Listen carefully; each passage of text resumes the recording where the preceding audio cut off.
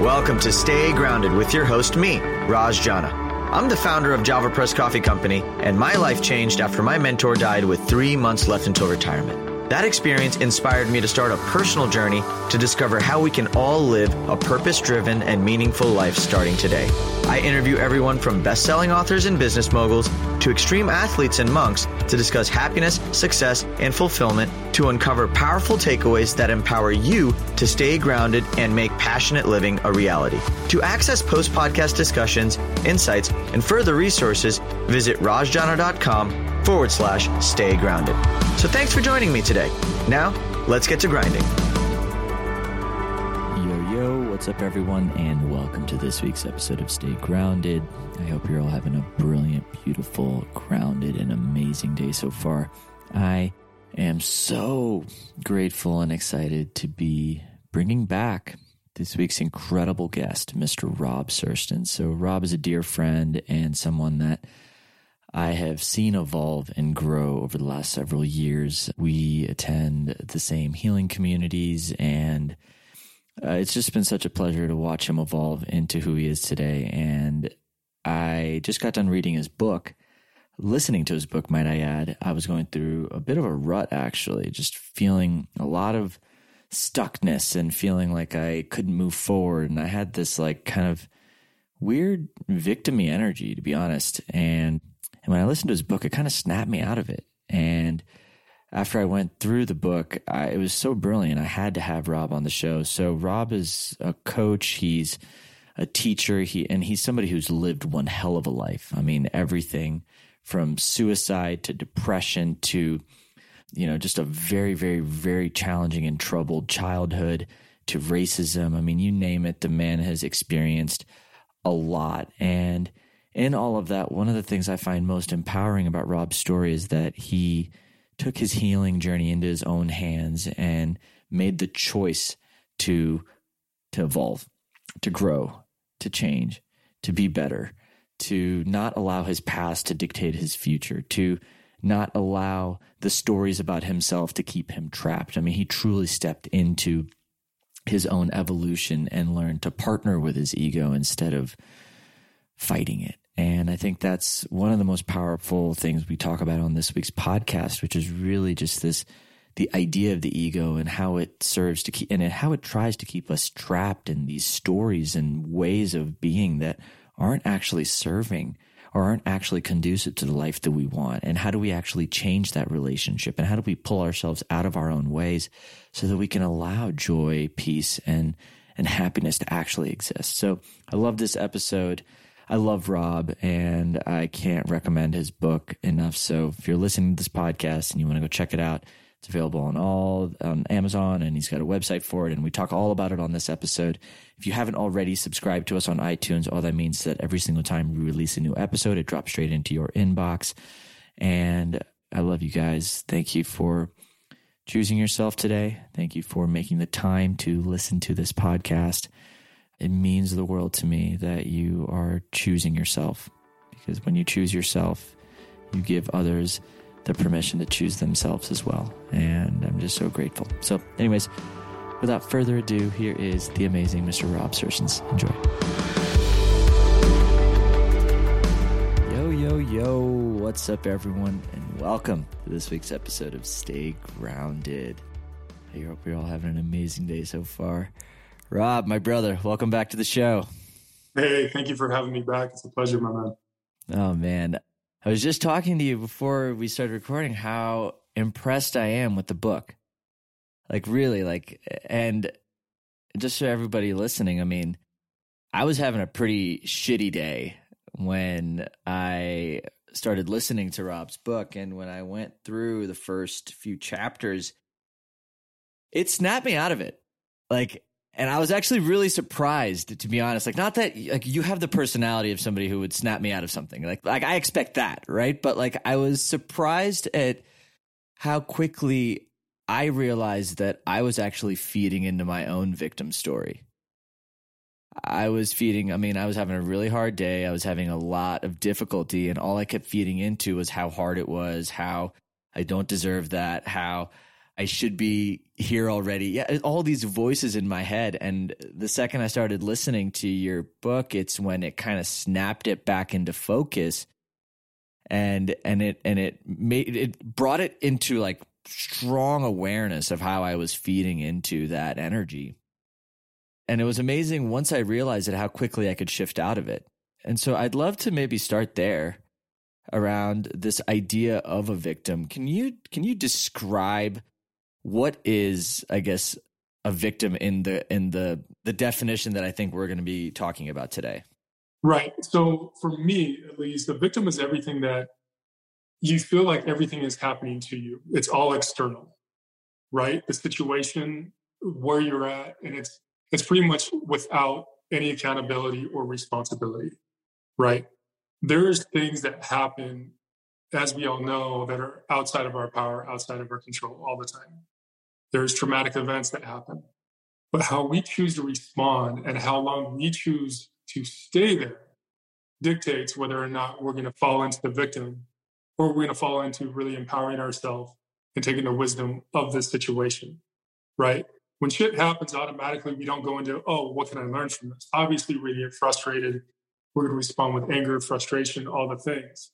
But once we allow the dust to settle a little bit, that's really a very poignant time in our life if we're going to allow this to keep us there or we're going to move from it. And unfortunately, from my past and my victimization, I stayed, like I stated in the book many times, I stayed in the victim role way too long. Yeah. Can you give some context as to why you felt like you deserved to be?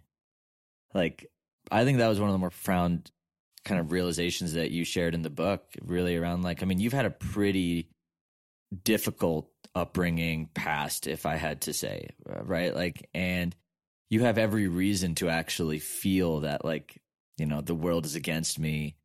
And so I think I would love to maybe even paint that picture. Like, you know, can you paint the picture of kind of how you were raised or your story in a nutshell, but then why that led you to believe that you were entitled to a certain set of perspectives or anything like that? Like, I think that would really paint the picture of like why we think that way and why we have these mindsets to begin with. Right. I mean, a lot of it came from young childhood indoctrination, right? I was an abandoned baby, really born into chaos the first few months of my life. My mother would leave me and my 4-year-old sister for days at a time, then bring estranged men home. And following that would come sexual abuse and rape and a whole bunch of things just in the first few months. And so that's what my nervous system recorded. And the only reason I know that is because I was adopted, luckily, with my sister. And through her healing journey, a lot of memories are coming back. And so I was adopted by a beautiful family, but unfortunately in a very one-sided racist community, right? And I wasn't accepted. And so I was always beaten and told that I was not good enough, white enough, all the things over and over again.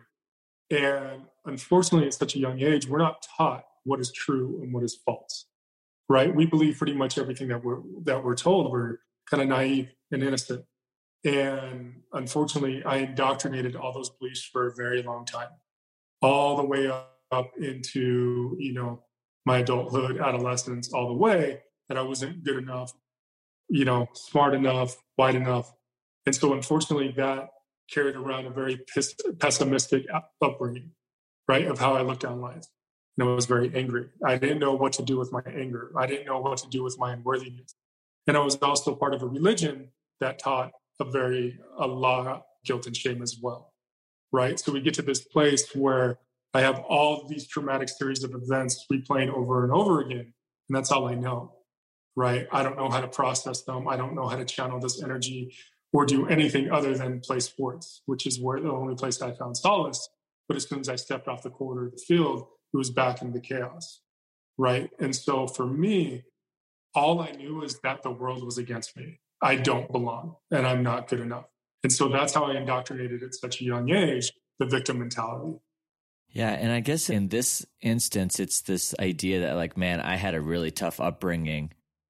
People should be this to me, or I had this set of challenges. I deserve to be here instead. Like, and I think that's the language that even I use in my own life. There's, even if I am extraordinarily blessed, I have aspects of me that I'm like, oh man, like this can't be happening to me. This shouldn't be happening to me. And it's so easy to get into that space.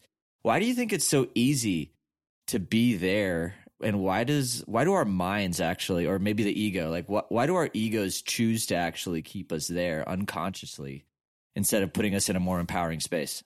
Well, when you don't have awareness and you don't have guidance and you don't know, that's all you're going to know, right?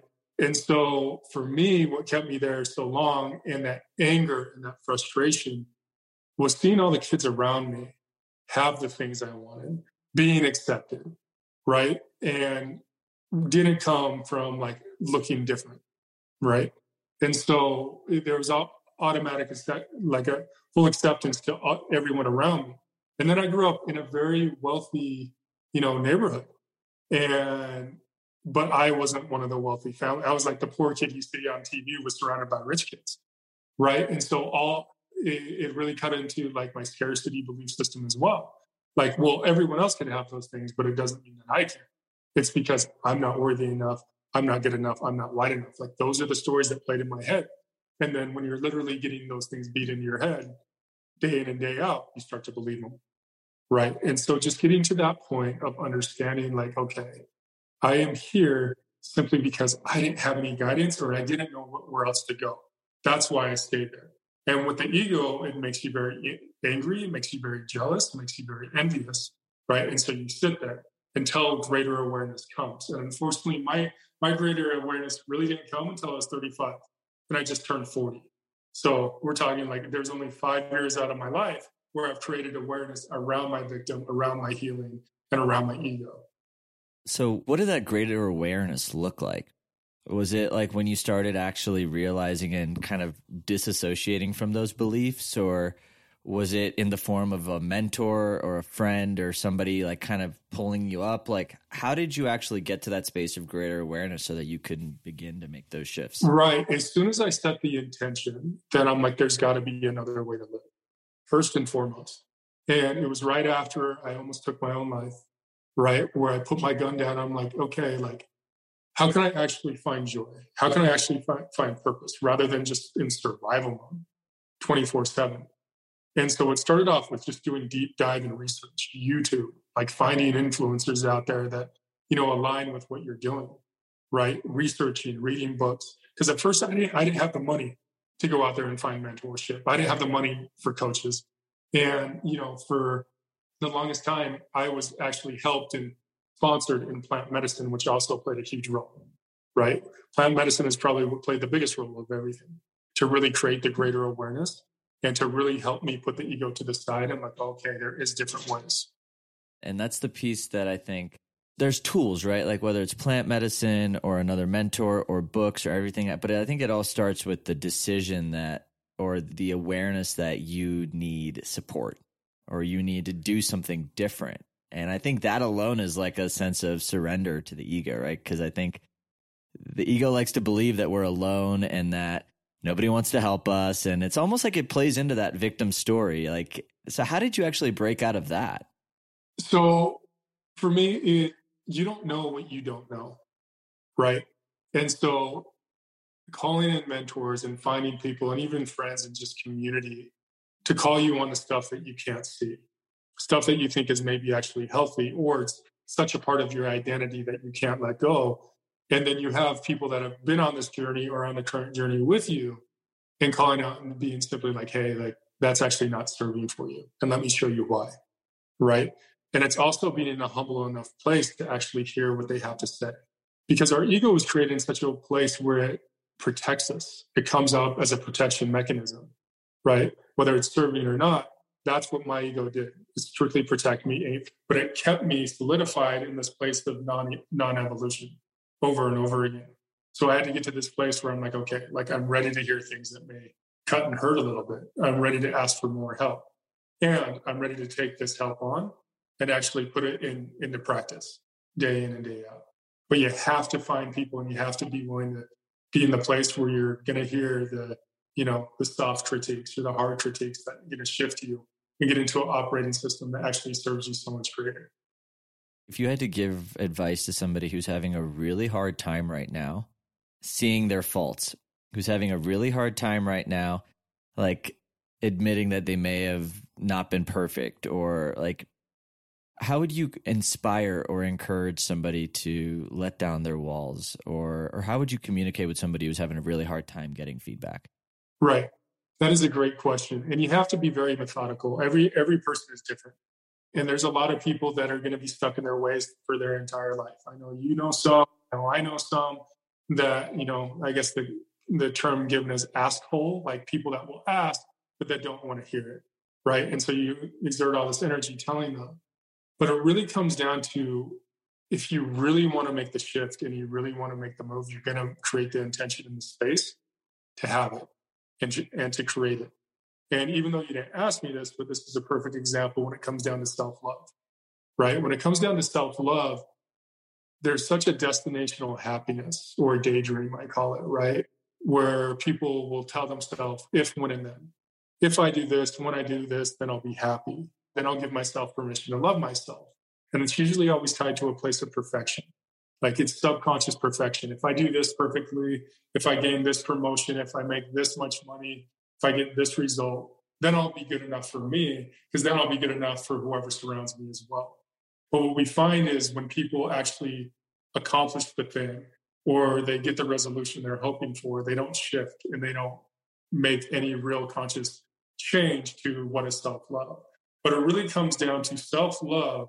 You are welcome and you have permission to love yourself fully and greatly right here and now.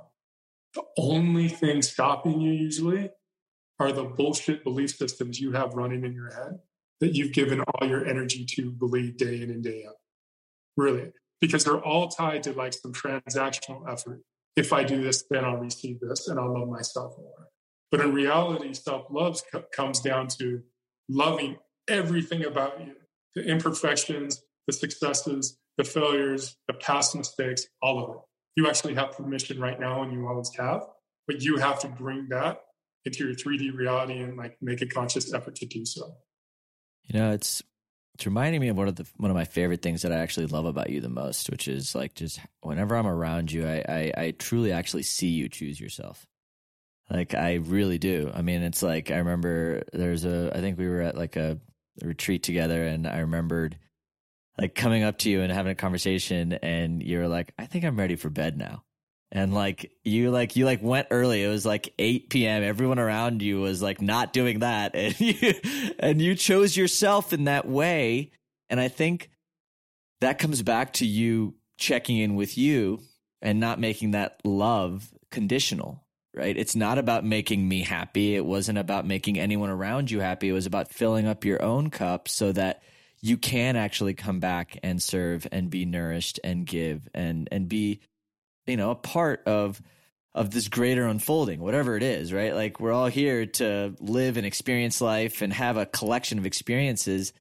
And, we're here to be with other people. And I personally feel like, at least in my journey, self-love has been like the North Star. Like, every experience that pushes me to love myself more actually just feels like the right thing to do. It's funny how our ego will hold on to the old stories to not allow us to fully step into that, right? And we get to this place of comparison as well, where we're like, well, when I have what that person has, or when my body looks like that, or this and that, whatever story or whatever trauma the stories are created for us, that's what we're paying so much energy to. And then we're wondering like, okay, why don't I love myself? It's really hard for some of us to get to a place where we don't look in things in such absolutes, right? Where I have to have all the things in order to have this, right? And back and forth. And so it's really just getting to a place like, can I challenge why I don't have self-love? What does that challenge look like? What is that question like? Okay, why don't I have full self-love? What are the things? And one of the hardest things I give my clients, homework assignments is I challenge them why they don't fully love themselves. I'm like, I'm going to give you this homework. I want you to come back and tell me why you don't find yourself the most beautiful soul in the world. Why you don't find yourself as, the capacity to fully love who you are right here and now. And the key is you have to bring me back hard, substantial evidence so you and I can talk about why. And 99 times out of 100, they can never really come back with anything very strong or poignant as to why they cannot. But there's always this overwhelming feeling ego that they just can't. I don't have a reason why, I just can't. And so we deep dive into that a little bit more. But it really comes down to the stories that you continue to pour energy to and that you continually believe without actually challenging. I'm so glad you brought that up, because I think that's actually the gift of awareness, right? Like that's the biggest gift you can give yourself. Like so many things are on autopilot. I'm so glad you actually caught yourself being like, I'm sorry, I shouldn't say never. That actual awareness right there is like, all right, when I say always, or I'm always this way, you always do this, or I never get this, I'm the one that always gets left behind. Like the alwayses and the nevers have this like ring to them that aren't actually true. And like, I find, at least for myself, like when I can catch myself going into this, like this loop, it changes the paradigm. I remembered, in fact, like I went home for Christmas, and, you know, my girlfriend Gina, she came home with me for Christmas. And, you know, when I go home, generally, like, you know, like I get into my habits and my patterns, and I'm in this like flow of constantly talking a certain way or being a certain way or communicating a certain way with my family. And I went into this like loop of this conversation with my dad, and I felt myself go back to old patterns. And like in my mind, I was like, oh, he always does this, da-da-da, da-da-da. And she was just like this, like from left field, out of nowhere, kind of like this complete wrecking ball. Like, do you realize what you're doing in this situation to create the circumstances that exist? But it was like such a dagger from, like, it pulled me out, and then it led to probably a month of the most like powerful introspection I think I've ever had. But it was like, it's funny how like we get into these loops of just stuck. We're playing out our stories just constantly. And it's like we're feeding this cheap reality show, like our own cheap reality shows about how like we're not good enough, or how our parents weren't good enough, or da da da da da, or like it's got that energy to it. Do you know what I mean? Like, no, I love that. I mean, it's perfect. Like once someone can, and I mean, that's why it's so important to surround ourselves with the right people. And I know we're not even talking about that topic, but I believe it's very important to bring up. Like if we're not surrounded by a partner or friendships or associates that aren't here to help us up level and us them, actually, what are we doing? Right. And so I feel like that's something I would love this audience to realize as well, is really be introspective and really check themselves on who they're surrounding themselves with. Because we don't know what we don't know. We can't see what we can't. And when habits have been embedded in us since childhood for so long, and we're operating on that same system, we're never going to evolve.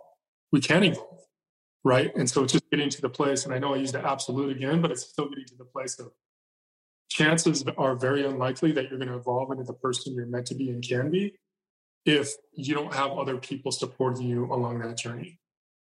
And it's important to have people from a wide variety of perspectives. Like, at least for myself, like, that example right there, you know, I've gone home hundreds of times, right? But I'm always home with my brother. And my brother's in the same shit with me. Like, you know, like he's got the same triggers. And so like when we're in it together, we both are just like, yeah, no, like in our stories and our victim. But then you have somebody completely different who doesn't have that same upbringing, who comes from a different set of circumstances, different lifestyle, and able to see a completely different picture. And it was hard. And this is the important piece, I think, that I took away from that experience. Like, that was very hard for me to hear. And I was very resistant. I was getting angry at Gina. I was like, you don't get it.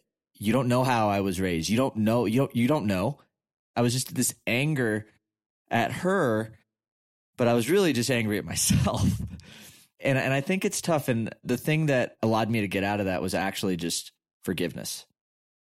When I realized that I was acting in a way that was not in alignment with how I want to be, or how it wasn't serving the people I love, and how I was being hurtful, or how I was saying mean things. Like, I remember dropping in tears, and it was like, I have to forgive myself. Like, that was the hard part. And I think so can you talk about self-forgiveness? I guess, you know, like in the realms of self-love, like, you know, I think that's something that I certainly have struggled with in the past, and I'm sure people listening do. You know, it's one thing to forgive another, but it's another thing to forgive yourself. Yeah. And it goes back to the whole thing of like my book, Ego of the Warrior.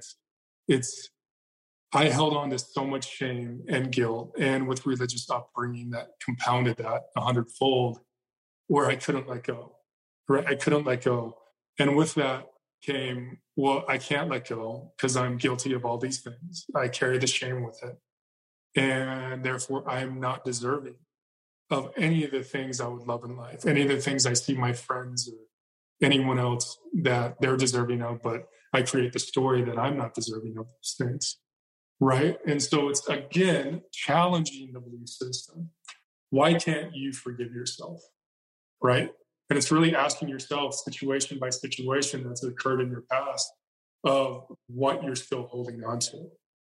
Right? There's that place where I find a lot with my clients where it's not just they refuse to forgive themselves, but they actually don't know what to attach or bring into their identity if they were to forgive themselves. Wow. You know what I mean? So it's getting to that, just letting that go. And there's so much fear of the unknown because it's attached so much to their identity. Wow. Can you unpack that a little bit? Because I think what you said was really profound. So like there's this fear of, now I just want to repeat it and tell me if I'm missing. It's like there's resistance to forgiving because there's actually a fear.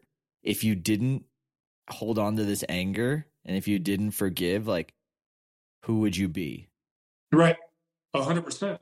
100%. For the longest time, my story, even well into like, you know, the healing work that I've done, where I had to be called out by someone from our community, where I kept writing the story that, oh no, I'm a very angry person. I'm angry. They're like, you're not angry. I'm like, no, I'm really angry.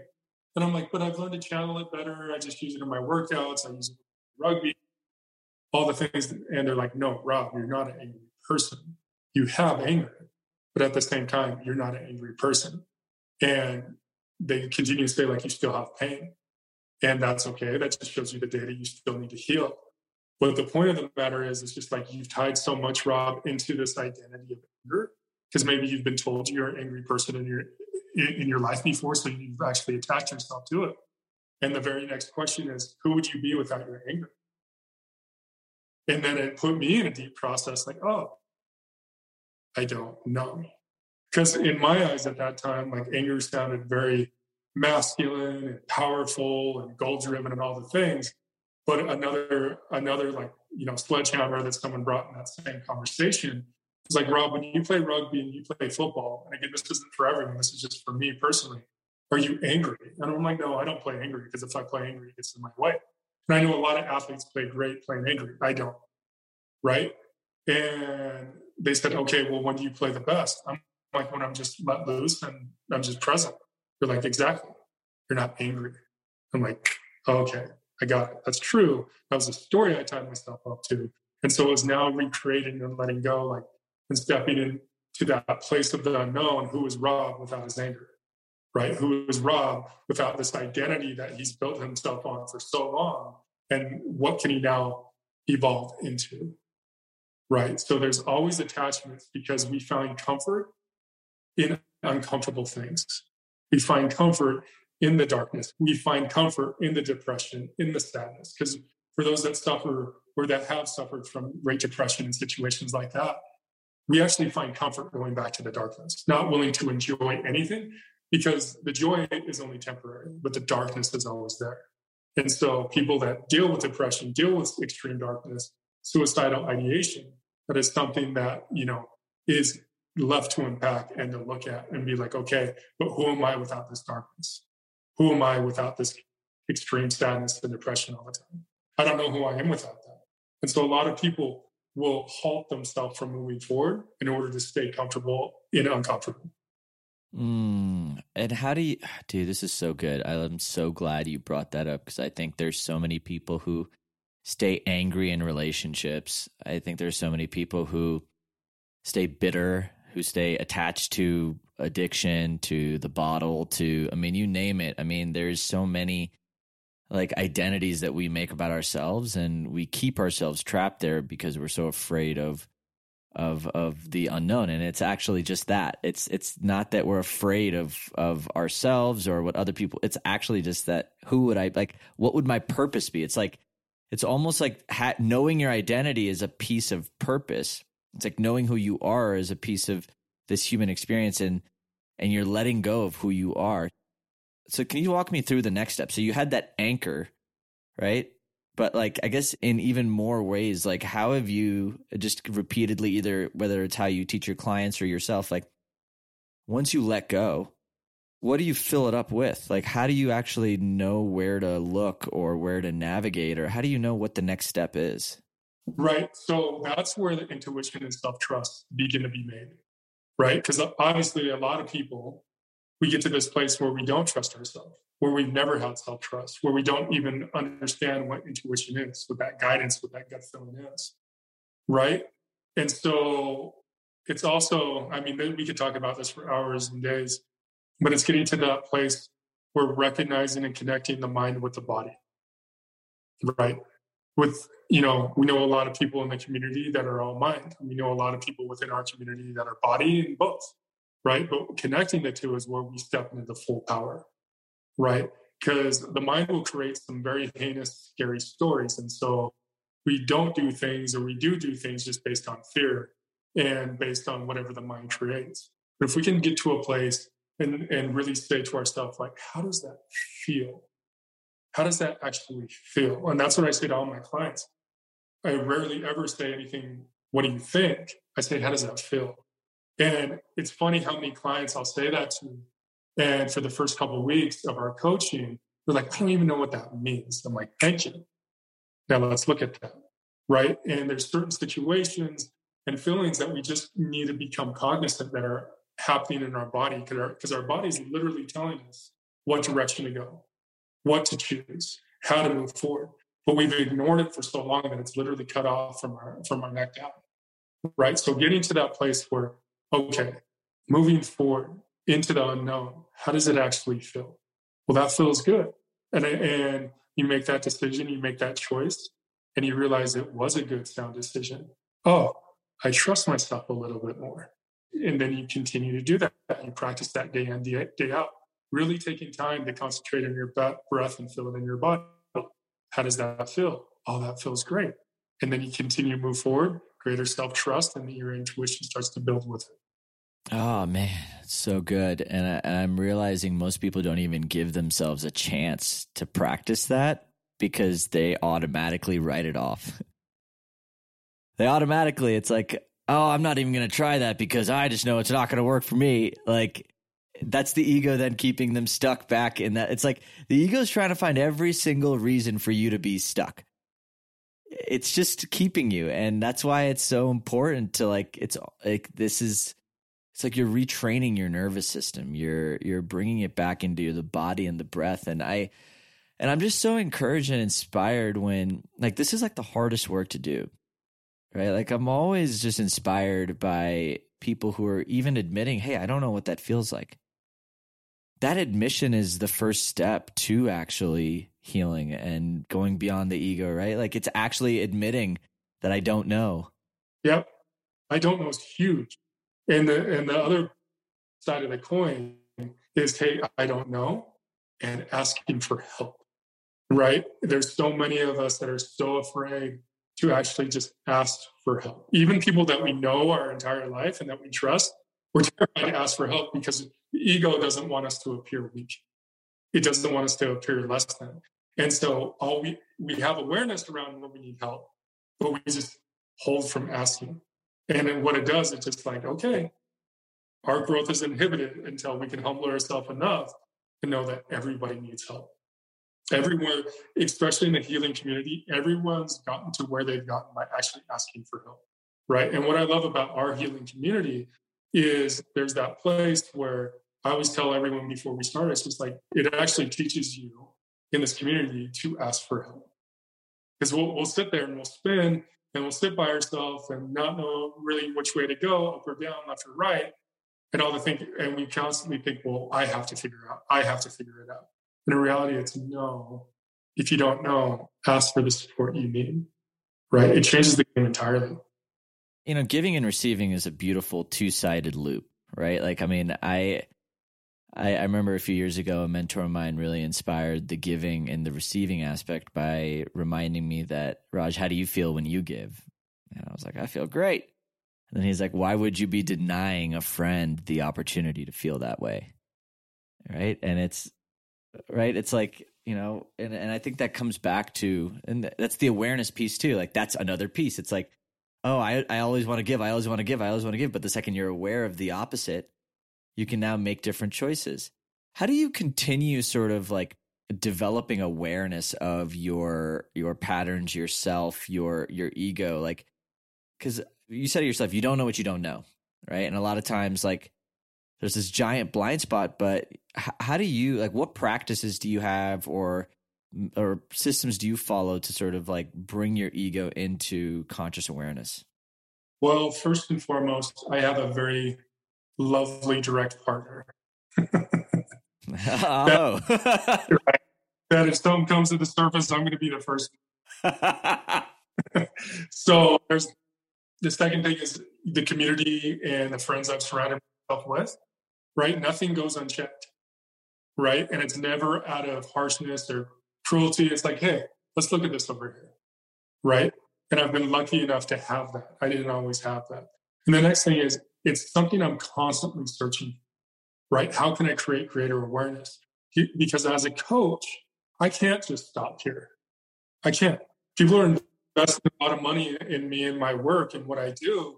And so it's just like, there's that motivation as well, where I constantly need to be evolving. I constantly need to be gaining greater awareness in what I do, right? And so I'm always researching. I'm always looking at things. If I'm on social media, it's pages and people that are inspiring me and creating, different things for me to look at, reframes, all the things. And so that's my constant motivation day in, day out. But being surrounded by the right people and then having the intention to continue to evolve. I think that intention is so valuable, right? Because I think I'm learning, at least over the last few years, like, there's not really an end destination we're trying to get to by going inward or looking at ourselves. Like, there's quality of life that we'd like to improve, but it's not necessarily like a goal. It's more of a lifestyle. It's like this lifestyle of awareness. It's a lifestyle. It's not a short sprint.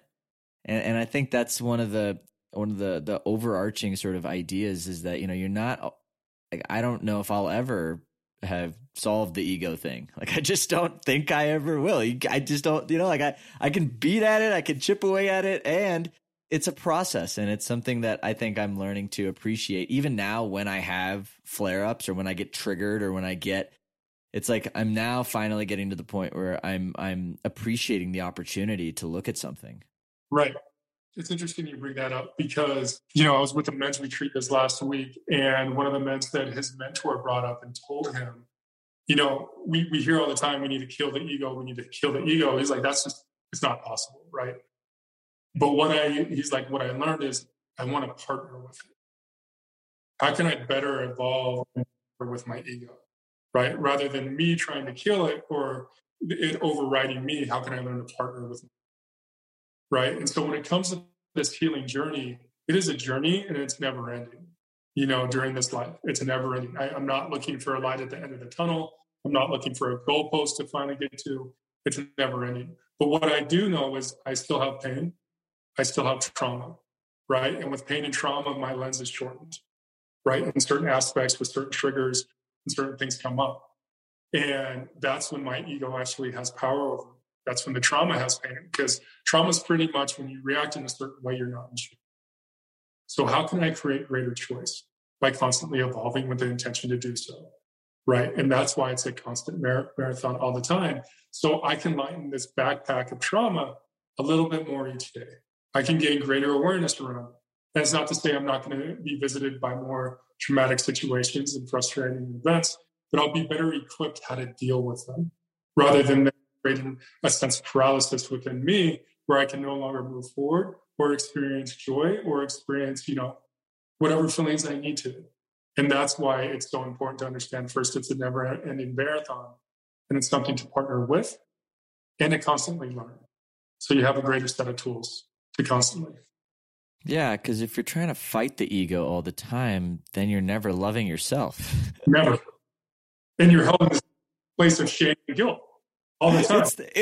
It's a loop. It's this giant loop that we like. It's the thing, like, we want to try and be better. Like, I remember when I first got started down the personal development path, like, I was constantly trying to improve. In fact, so much of my investments in personal development were all around, like, I think there was a subconscious belief that I wasn't enough as I am, therefore I have to continue being better. And at some point, my edge came the other way. It's like, no, actually, Raj, what if you did not invest in yourself? What if you just loved all your flaws? And that was the most uncomfortable experience I think I've had on this journey. And it was one of the most valuable teachings because it made me realize that I'm not to be fixed. I am to be integrated.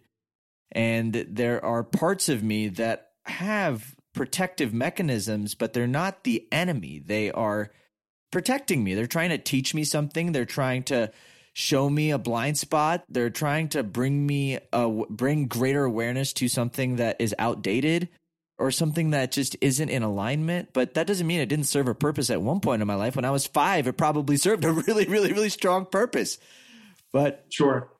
Yeah, absolutely. Yeah, I love that. I love that. And it's just getting to a place, it's just like accepting everything that you are now. There's nothing but stories in front of there. Nothing but stories as to why you cannot.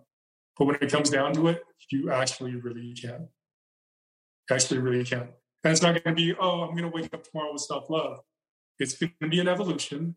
It's going to take time, right? But it's also being that place where you can be gentle with yourself and be patient with yourself as you like re-engineer these old stories and patterns, right? We look at babies, newborn babies learning to walk, or puppies, or whatever, cute, innocent thing is. We're never shaming them. We're never beating them up because they don't know how to walk. They don't know how to talk. They don't know how to, put things together right away. But for some reason, we turn that patience and love and unconditional love from them, and then we turn it off when it comes to us, right? We're thinking we're know-all, that we should be perfect in every aspect. It's the idea of perfection that's getting in our way. There's a great quote. I don't remember who said this, but I remember seeing it a while back on like a Goalcast video or something like that. And it was like, treat yourself like someone you love. Like if you actually, or there's just so many versions of that quote, right? Like, I don't know if that was the exact one, but that idea of, if you were someone you love, how would you be communicating with yourself? Like, how would you be communicating? And I remember actually a friend of mine called me out on this a while back. I don't remember who it was. I need to remember because this was really funny. Like, I was like in this mode of me talking a lot of shit about myself. And I was just beating myself up for making a mistake. And my friend was just like, Raj, quit talking about my friend that way. And it just it just smacked me. I started cracking up because it just made me realize how I was speaking to myself. But it's amazing how others can actually observe your own sort of negative critic, like just the self-talk, even though we're so blind to it. And I think, and I loved that this podcast, we focus so much on community and having mirrors and asking for help. For those that are listening that may not have that community near them, right? That may not actually have that support system nearby. How would you encourage them to begin either creating community, experiencing more intimacy in that way, or asking for help? Right. So as you know, as well as I do, there's hundreds and hundreds of communities out there, right? And it doesn't mean there's one that fits all, but first and foremost, see what's around you, see what opportunities you have around you. Second is social media. Use the platforms to actually be advantageous to your healing journey, right? There's a lot of people out there with the same journey, with the same, looking for the same community as you. And so it's getting out there, asking people, finding people in your same area, right? Now, when it comes down, I'm not going to ask for help just to nobody, right? And this comes back down to the self-trust thing, right? It's getting to a place where if you're making connections and friends with people and you're like, oh, I can actually trust them, then you can ask for help, right? Because on the dark side of the healing journey, there is a part of all these communities that are very ego driven, with people who aren't properly equipped or properly prepared to help you out in the destination you need to go, right? And it's very easy for them to project their feelings and their trauma on you, and you're in such an innocent place where you just take it all in, right? So that's the other side of the coin. But it's also doing your research, right? Doing your own research, asking around, and becoming vulnerable to ask for the help and asking for the new community you're searching for, right? I never thought I would find the community I found in a million years. I always thought I was going to be surrounded by athletes, right? That's all I knew growing up. And now I'm surrounded by very few or any athletes whatsoever, if that makes sense. All because I put it out there and I found I was more aligned with people that actually weren't athletes. Well, vulnerability is such an important piece, right? Because that takes an enormous amount of courage. And I think in that journey of vulnerability, and one thing I have found for myself, when I open up and am vulnerable, it creates this amazing opportunity to heal in that moment, which may lead to unlimited upside. Right? Yes, there could be this thing where somebody listens to you and hurts you or says something mean or, something like that. Sure. And all those experiences, like on the other edge of vulnerability, it's actually for you. Like you're allowing yourself to be seen. You're allowing yourself to ask for support. And I love the reminder of social media, right? At the end of the day, we live in this age where we've never been more connected. There are people who are literally pouring countless hours, you being one of them, really, truly, pouring energy and support and positivity and insights through social media for free, for nothing, right? It's just out of the goodness of heart, things are coming through. And so I think that's such an important reminder to really get involved and really seek what you're looking for. And I think you'd be surprised what you find. And I found for myself, almost all of my best friends now I made on the internet. Almost all of them, I met through some type of entrepreneur community or through some type of fitness community or some type of relation or a spiritual community or a healing community. They all came from me knowing what I needed, or at least being curious enough to say, all right, what do I need? Going online, looking for that, finding people that were similar to me, getting involved, and then allowing those relationships to then lead to the next layer of relationship and community and so on and so forth. And Rob, I just love you, man. I said this to you earlier, but I love the book. I'm so grateful that you poured yourself into it. And I'm so grateful that it's just such an honor to watch, to grow alongside you. I just really appreciate that a lot. I can feel the difference. I actually think we might have been at the same. I remembered we were at a healing experience where you were opening up about your anger. I actually remember you talking about your anger, and it's amazing to hear now, just where you're at and how you've shifted that story. And I think that was, less than a year ago, I think. It's pretty amazing what can change when we choose to go into the aspects of ourselves that we are resisting. And when we choose to, partner with the ego instead of fighting against it. And I'm just really grateful that you're pouring so much of yourself into this work and your communities, and I'm just really grateful that I get to know you, man. Yeah, it's been an honor. I truly cherish our friendship, and when we get to see each other in person, I love you dearly, man. Oh, I love you too, bro. I love you too. Well, the book is available everywhere. So you can listen to it, audiobook, you can download it, you can buy the hard copy, everything on Amazon. Yep, Amazon, or go to my website. It's Ego of the Warrior, or you can just go to my website, robserstens.com. And it's also on the links on my social media as well. Cool. And you're at Rob Serstens. Is that your cool? All right, cool, guys. Well, I'll be tagging Rob as well on social. And if anything resonated on this episode, please reach out to both of us. Tag us. We'd love to hear from you. Brother, I got one last question for you. In the midst of everything you're doing, everywhere you've been and everywhere you're going, how do you stay grounded? Well, it's funny. My answer is going to shift from what it was last year when I was on the show.